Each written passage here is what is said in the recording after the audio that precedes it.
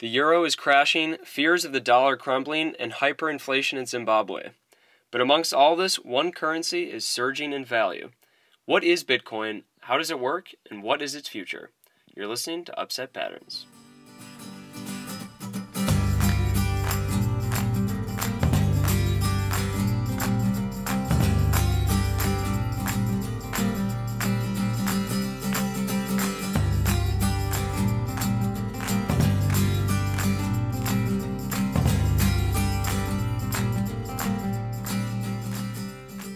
We have a special guest for today's topic. Here to talk with us today about Bitcoin is Dr. William Luther, an assistant professor of economics at Kenyon College. He earned his PhD from George Mason University. Dr. Luther, thank you for coming on. Thanks for having me. So, why don't we just get right into it? What are the basic mechanisms for how Bitcoin works? It seems it's a very intangible currency because you're dealing with computers. What are some of the logistics behind it? Right, well, on the user end, it looks a lot like an electronic bank transfer or a PayPal payment, if you're familiar with that. You're just transferring a balance of currency from one user to another. Behind the scenes, though, that's actually where Bitcoin is much more interesting. If you think about traditional ways of making payments, like using cash, it's very obvious to see, one, that I have a balance of cash that I'm about to hand over to you. And it's also easy for you to confirm that I have handed it over to you and that I no longer have it. That's useful because if I still had that while you have that balance of cash as well, then we would both be spending that same balance of cash. So that probably wouldn't be that great. And so with any digital currency, really, and this is the problem you have to overcome, because unlike cash, when I transfer an electronic file to you, you can't be sure, absent some protocol, that I no longer have that electronic file. Now, traditional banks have dealt with this problem via a central clearinghouse mechanism. So if you write a check to me, say, and we bank at the same bank, well, then they debit your account and credit my account. So that bank clears the transaction. And so in the U.S., we have organizations like Fedwire and CHIPS that clear these sorts of transactions. Bitcoin, rather than using a central clearinghouse, they actually have a decentralized payment processing system. And so at the heart of Bitcoin is a public record of all past transactions called the blockchain.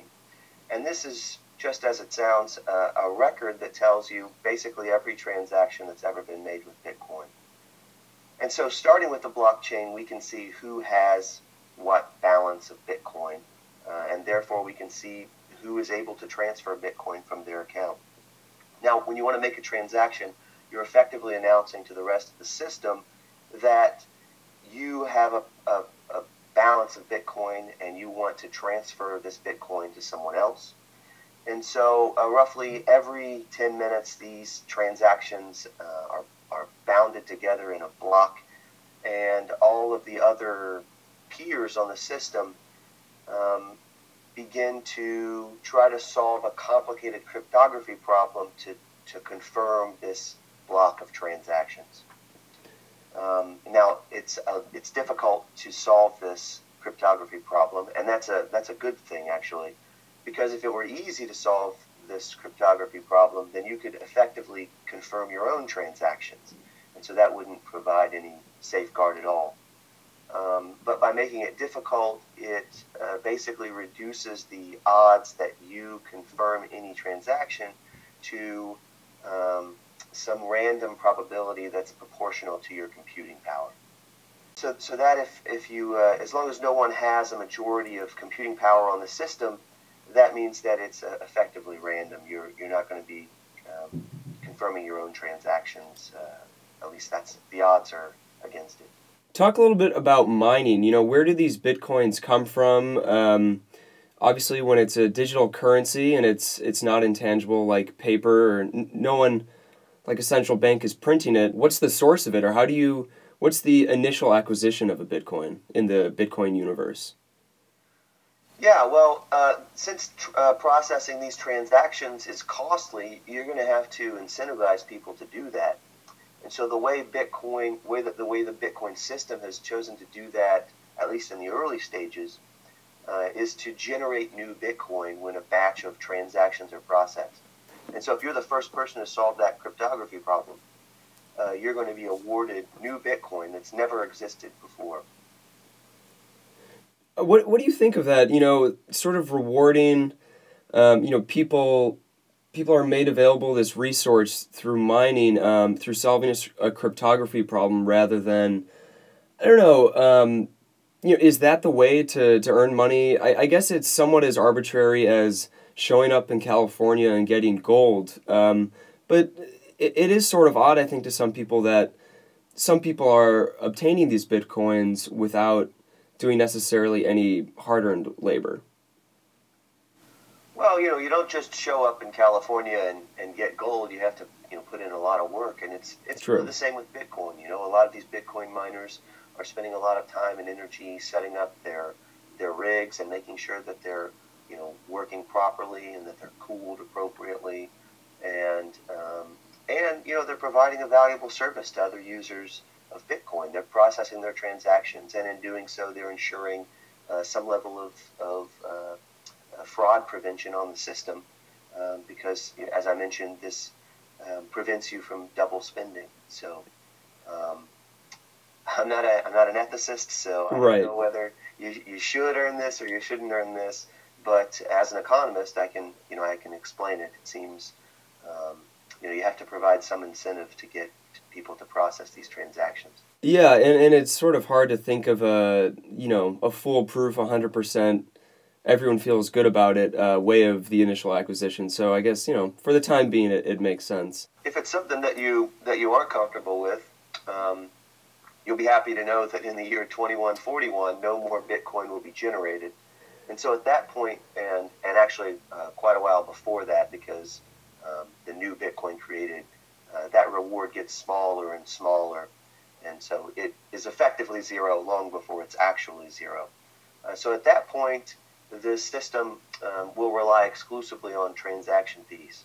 And so that'll just be balances that you'll tack on to the end of your transactions as a reward to the first person who processes the batch of transactions. One thing that I think a lot of people struggle with grasping is the liquidity of Bitcoin because with paper currency, if I go to a coffee shop and I want to buy a cup of coffee, it's very easy. It's what we're used to hand over a few dollar bills.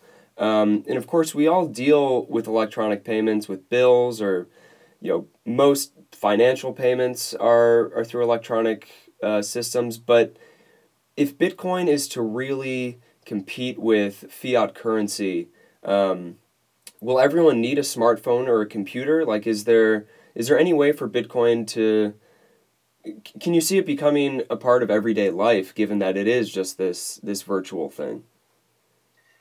Well, there are some Bitcoin ATMs. There aren't a lot of them, um, but I actually think that the fact that you need a smartphone or a tablet to make these transactions, I would actually see that as a feature, not a bug. So when I leave the house in the morning, I'm picking up my phone and my wallet, and I've got these cards, and it would be great if I could just take one device and eliminate all of that hassle. And so if we lived in a world where digital currencies were widely accepted and I could just rely exclusively on my e-wallet, that would be a huge convenience. And so I tend to see that as a feature, not a bug. I agree with that. I think it is true. I hate having to carry around several different cards or gift cards, and then on top of that, my phone and some cash that can be lost or takes up a lot of space. So it does seem like a positive aspect of it of anything. A lot of merchants, especially in Ohio, where I'm from, are transitioning actually to using tablets at the checkout as opposed to traditional card readers. So I think that a lot of the infrastructure is already in place for any digital currency. So the costs of switching, the narrow costs of switching, are probably quite low.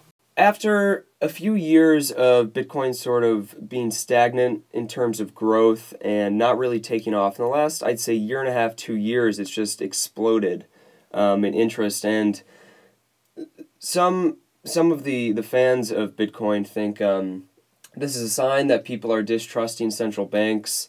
The Federal Reserve just prints this money, and it's a way of rewarding bankers or allowing the government to print lots of debt, and it makes all of our wealth less valuable. So what do you see as the reasons for it exploding in this interest in the last couple of years? Yeah, that's a very interesting question. I think certainly in the early stages of Bitcoin, demand was really driven by two broad groups. And so the first group you might think of as futurists or techno-utopians. And these are people who just, they wanted to accept or hold Bitcoin because it was the latest and greatest thing, right? It was this new kind of peculiar digital money. And so by accepting it, perhaps they felt that they could experience a bit of the future today. And so the other broad category of acceptors in the early stages were libertarian types, anarcho-capitalist types, who really liked that these monies, that these cryptocurrencies weren't backed by any sort of government. So Bitcoin was the first big cryptocurrency, and so by accepting that, they could express perhaps their distrust or their dislike of governments more generally. But those groups tend to be quite small, and so how you get from these small groups to the somewhat larger, I wouldn't say widespread, but there's certainly no denying that Bitcoin is a widely recognized thing at this point. How you get from those small from that small set of early adopters to this widespread knowledge of Bitcoin is an interesting question. I think that perhaps the first big jump for Bitcoin was around the time of the Cyprus bailouts. I know when news broke that there was going to be this Cyprus bailout, what you saw were downloads of Bitcoin apps really shot up in countries like Spain, countries where it was reasonable to think that another bailout might be on the way. They were looking for an alternative to, the uncertain euro and want to take put their money into something that wasn't, being controlled by these clearly inept governments. Yeah, I think that was probably the sense that they hadn't thought about looking for an alternative before, and now that there was a big, significant event that challenged their preconceptions, they started looking around for alternatives, and Bitcoin just happened to be the alternative that was present. Now, my main hesitation with sort of accepting Bitcoin as this legitimate force is that I guess I see a lot of this explosion in value as a bit of a bubble, a speculative bubble where people keep buying it because they see it's going up in value and it's a self-fulfilling prophecy. And at some point, it's just going to burst. And I think that ties into whether you think Bitcoin, the nature of it, can survive or not. And obviously, if it can survive, it might not be a bubble. But how likely is it, do you think, that this increase in value is just people getting excited about something that it's not real in the sense that it's a resource like oil or corn? Could it just be a bubble? Yeah, well, a lot of monetary economists will argue that all monies, by definition, are bubbles because they're trading at a price that's above their fundamental value. But the question really is whether or not this monetary value of Bitcoin is going to be relatively stable. That is, whether people are going to continue to accept it in exchange in the future. And so really, I think what we want to consider is what's driving the volatility of the price of Bitcoin. Now, there's no doubt that there's speculation going on, but to some extent, all action is speculation, right? Anytime you make any decision, you have some estimate of what's going to happen in the future, and that's providing some weight to the decision that you ultimately make. And so I'm not too concerned about speculation in particular. The reason that speculation with Bitcoin, I think, creates a lot of volatility is because it's just a really small market. And so you can think about tossing a rock into the ocean or tossing the same size rock into a small bucket of water. And in the small bucket of water, it's going to create a really big splash. It's going to be awful messy. When people get down to what the role of money is, it comes down to mainly two things. One is a medium of exchange, which means it's a way of transacting value, and I think Bitcoin does that very well. But the other one as a unit of account of securing or storing value in labor or assets that we have. You want it to be relatively stable or predictable. And of course, the U.S. or most developed countries have a rate of inflation that is somewhat predictable and manageable. But with the volatility of Bitcoin, it can fluctuate 20-30% over the course of a day. If I'm going to buy a pizza this morning, because I will eat pizza any time of day, maybe that pizza will be half as expensive at night or twice as much. And don't you need a little bit more stability for it to be a workable currency? Well, I think you would probably want it to be more stable if you were planning to use it as a unit of account. But I don't think that most people are using it as a unit of account. So the way a lot of Bitcoin transactions work, that items are effectively priced in, say, dollars, and either you make the conversion and find out how much Bitcoin you need to pay to satisfy the dollar price, or they'll quote the price in Bitcoin, but really all they're doing is just multiplying the dollar price by the exchange rate, and that's varying throughout the day. And so, I think that for a currency that has volatility like Bitcoin, that it probably doesn't make for a great unit of account. But also, I tend to think that money is a commonly accepted medium of exchange, and so that's my primary concern, is whether or not it is facilitating transactions between individuals. Before you said the supply of Bitcoin will cease is it 2140 or 2141? Well, it's sometime in 2140. Okay. I think around October is when it's estimated. 2140, around October of 2140. And so by 2141, the supply will be fixed. So in that case, obviously the menu of items that Bitcoin services will be going up. I assume the population will be going up. And if you have a fixed amount of Bitcoins going for a growing number of goods, that means each Bitcoin is inevitably going to become more valuable, which is a sign of deflation. And for our listeners that don't really know how crippling this can be, a deflationary spiral is basically, if your currency is going to be more valuable tomorrow, you're going to keep waiting to buy.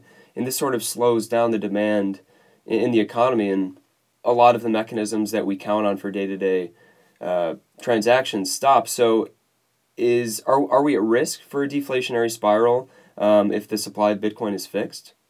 Well, I think it would be helpful if we made a distinction between good deflation and bad deflation.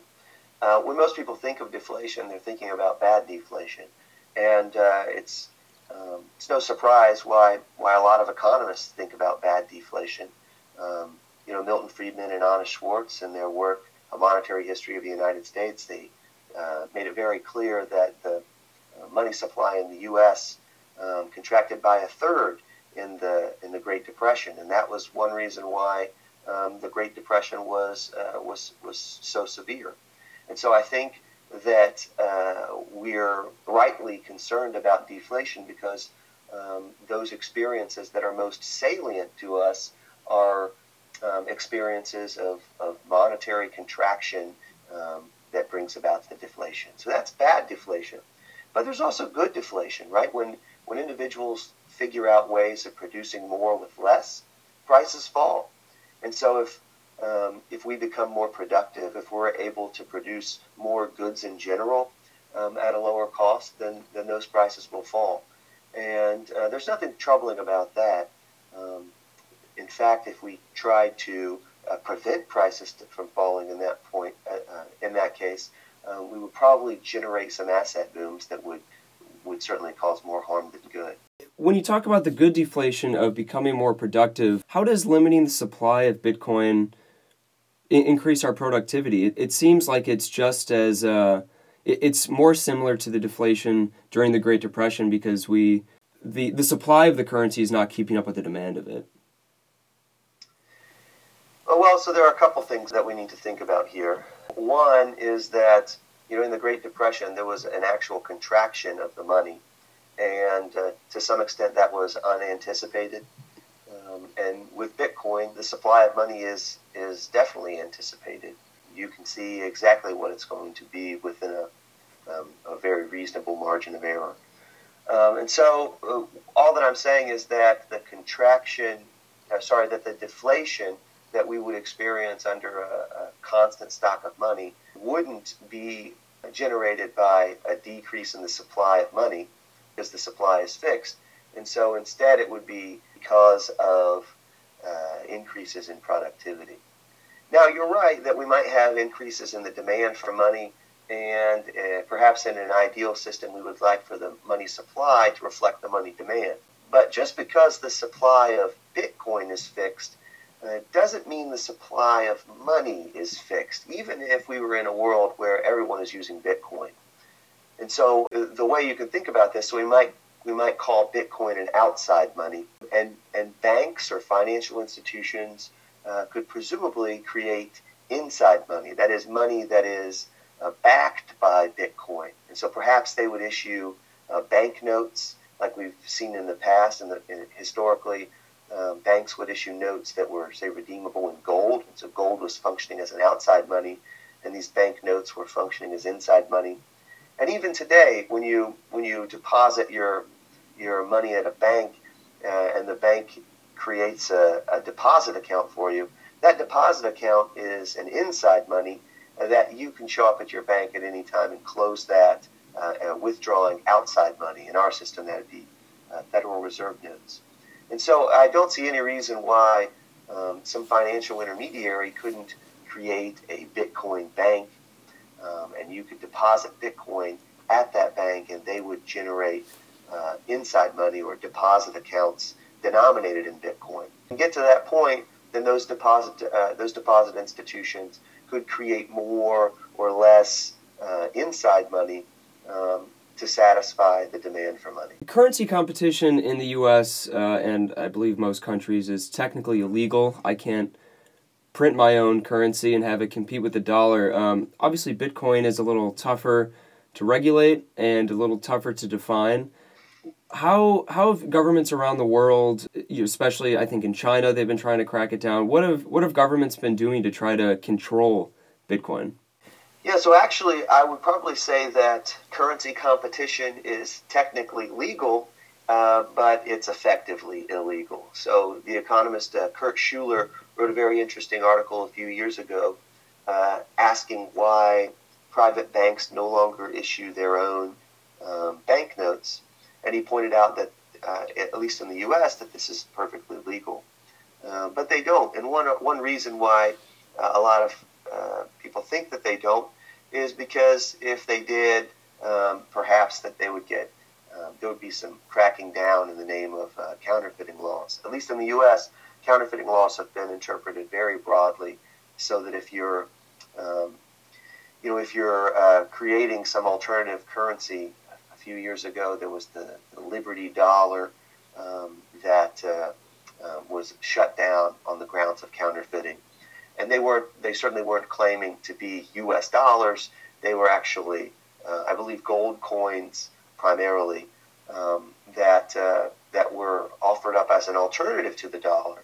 But they were shut down, and some of them were actually prosecuted on counterfeiting charges.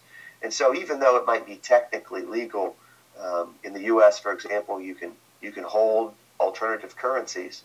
If you want to hold euro, you're free to do so. A lot of people who are interested in these questions expect that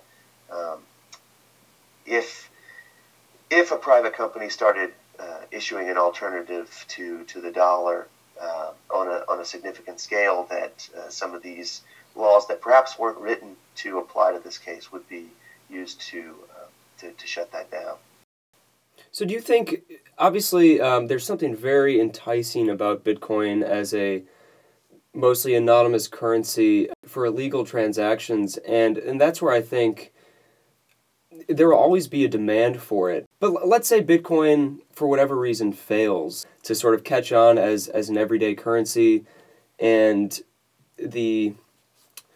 like you were saying before, we're going to keep throwing a rock in a pond because it's not adopted in a widespread enough manner. Is it possible that Bitcoin could survive in that niche market, or do you think, as far as the future is concerned, it's an all or nothing thing? It's sort of got to be adopted in a widespread manner, or it's going to fail entirely, or is there a middle ground? I think that it's possible that Bitcoin would kind of linger on in some niche of transactions. I certainly wouldn't rule that out. But on the whole, I'm kind of skeptical that Bitcoin is going to survive, and for a couple reasons. To replace the incumbent currency, so in the U.S. that would be the dollar, the alternative currency, it has to not just be better, but it has to be so much better that it warrants the costs of switching. And so in the case of currencies, that means changing your ATMs or changing the devices where merchants clear payments. Even just thinking in terms of a currency, if you're going to, say, change the unit of account as well, that's a cost of switching that we need to keep in mind. Now, I think that those costs are relatively small, and that the much bigger concern with Bitcoin is what economists call network effects. And so, just to put it simply, you're only interested in using a currency because you can spend it at some point in the future, and so that means the fewer people that are using this currency, the less likely you are to use this currency. And of course, on the other hand, that means the more people that are using this currency, the more likely you are to use it. And so, since Bitcoin starts out as the challenger, that means not a whole lot of people are using it. Most people are still using the incumbent, the U.S. dollar, in America at least. And so that's a big hurdle to overcome. Now, there's been some progress on that front.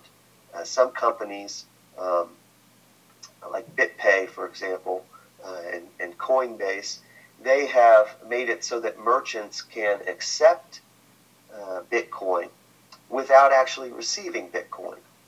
And so the way that works is a lot like if you were to take your debit card to say Germany, and you swipe your debit card, you're actually making that payment, since you're using your U.S. debit card, you're making that payment in dollars, but the merchant is receiving that payment in euros. And so effectively, these companies like Coinbase and BitPay are doing much the same thing. They're facilitating this transaction so that merchants can accept a particular payment, say in Bitcoin, without actually having to receive Bitcoin. That payment is immediately converted to dollars and deposited into the merchant's account. And so that certainly erodes the network effect, but not entirely. And I think a lot of people are still dissuaded by the fact that Bitcoin has a relatively small network. Well, it looks like, we've talked about, I think, most of the main topics for this. Is there anything that we haven't covered that you think is important to emphasize, both just with, the foundations of Bitcoin, how it's used, or where its future might lie? Well, as I mentioned earlier, I'm skeptical that Bitcoin is going to be here for the long run. But I like Bitcoin. I think it's very interesting, and I would be pleasantly surprised if it continued to survive. But I actually think that the big gain of Bitcoin, I think there are actually two big gains of Bitcoin. One is this idea of processing payments in a decentralized manner. A lot of merchants complain about the fees that they're charged by major card companies to process transactions. And we've seen some challengers in this space with PayPal and Square. And currently, Coinbase is processing transactions in Bitcoin for a 1% fee. That's pretty low, and perhaps that's low because it's just much cheaper to process transactions in a decentralized way than in our traditional centralized way. And so that's an aspect of Bitcoin that I think is underplayed. I think most people, it doesn't even cross their mind what currency they're going to use. It's such a part of everyday life, you don't think about its function or what alternatives might be or sort of the meaning of money. And it is an interesting idea that has thrown, I think, a lot of people for a loop. Yeah, absolutely. I'm a monetary economist, so I'm thinking about currencies and medium of exchange all the time. But most people just take those things for granted. And in fact, if you look at the cases where they stop doing that, they're usually not very attractive situations to find yourself in. So people start thinking about what currencies to use when there's, say, hyperinflation, and the currency that is their default just isn't functioning all that well. And so that Bitcoin is kind of new and interesting and is doing things in a somewhat different way. That's got people thinking about alternative currencies. And I think that's a good thing. I know there are a lot of Bitcoin is definitely the most prominently known cryptocurrency, or at least from my point of view. What are some of the differences of these smaller ones? What's their advantage over Bitcoin, or perceived or otherwise? Yeah, well, there's been an explosion of altcoins or alternative cryptocurrencies, primarily because it's once you have a few lines of code to make Bitcoin function, it's relatively straightforward to modify that to produce some alternative cryptocurrency, and so you've seen a lot of that. Now, a lot of these are novelty items, really. Though even some of the novelties have caught on. And so if you think about something like Dogecoin, it's named Dogecoin after the popular internet meme by the name Doge. And this is, a lot of people are using this now to basically make tips on the internet. So instead of giving someone a like or a thumbs up or an upvote, you just send them some Dogecoin. And so that's, I guess, that's a niche that this currency is serving. Others, so the big ways that these are changed, the most common ways I would say are how the supply of the cryptocurrency will behave over time. And so we mentioned earlier that Bitcoin, the reward that you get for processing transactions gets smaller and smaller through time. Others have modified the level, and so perhaps there will be more Bitcoin in existence when the supply eventually peters out. I believe that's the case with Litecoin. That's a margin on which a cryptocurrency could compete. If you think that perhaps the supply of Bitcoin is too small in the long run, you might modify a cryptocurrency along those lines. The other popular way of modifying the underlying design here is to adjust the amount of time with which transactions are processed. And so with Bitcoin, a block of transactions is processed about every 10 minutes. I think with Litecoin, that's reduced to around 2.5 minutes. And so you can see cryptocurrencies competing on those margins as well. Basically, slight modifications for most of them, or in the case of others, a very, very different function, a currency as we might think of it.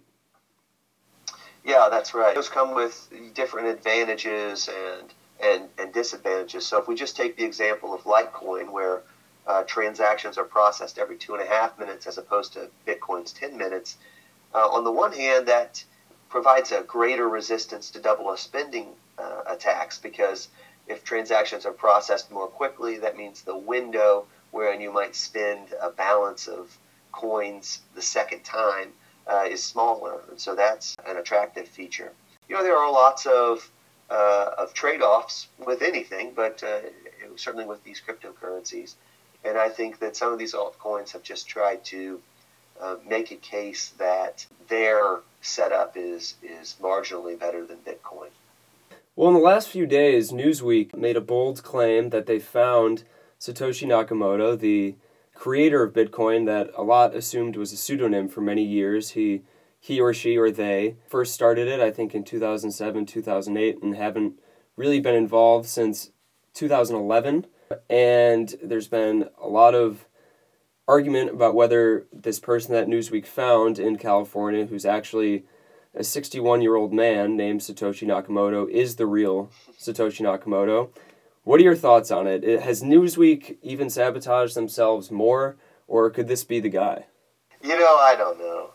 There's a lot of speculation over this character is, will the real Satoshi Nakamoto please stand up? I don't know. Some popular ideas are, perhaps it's one person or maybe it's a group. To me, it's not something that I'm too concerned with. Yeah, it's really a media story more than anything to do with Bitcoin, I'd say. That's right. It's kind of interesting, right, that there's this big question mark over the origins of Bitcoin. But I'm just not all that informed on those sorts of issues. My guest today has been William Luther of Kenyon College. Dr. Luther, thank you again for coming on the program. Thanks for having me. All right tonight.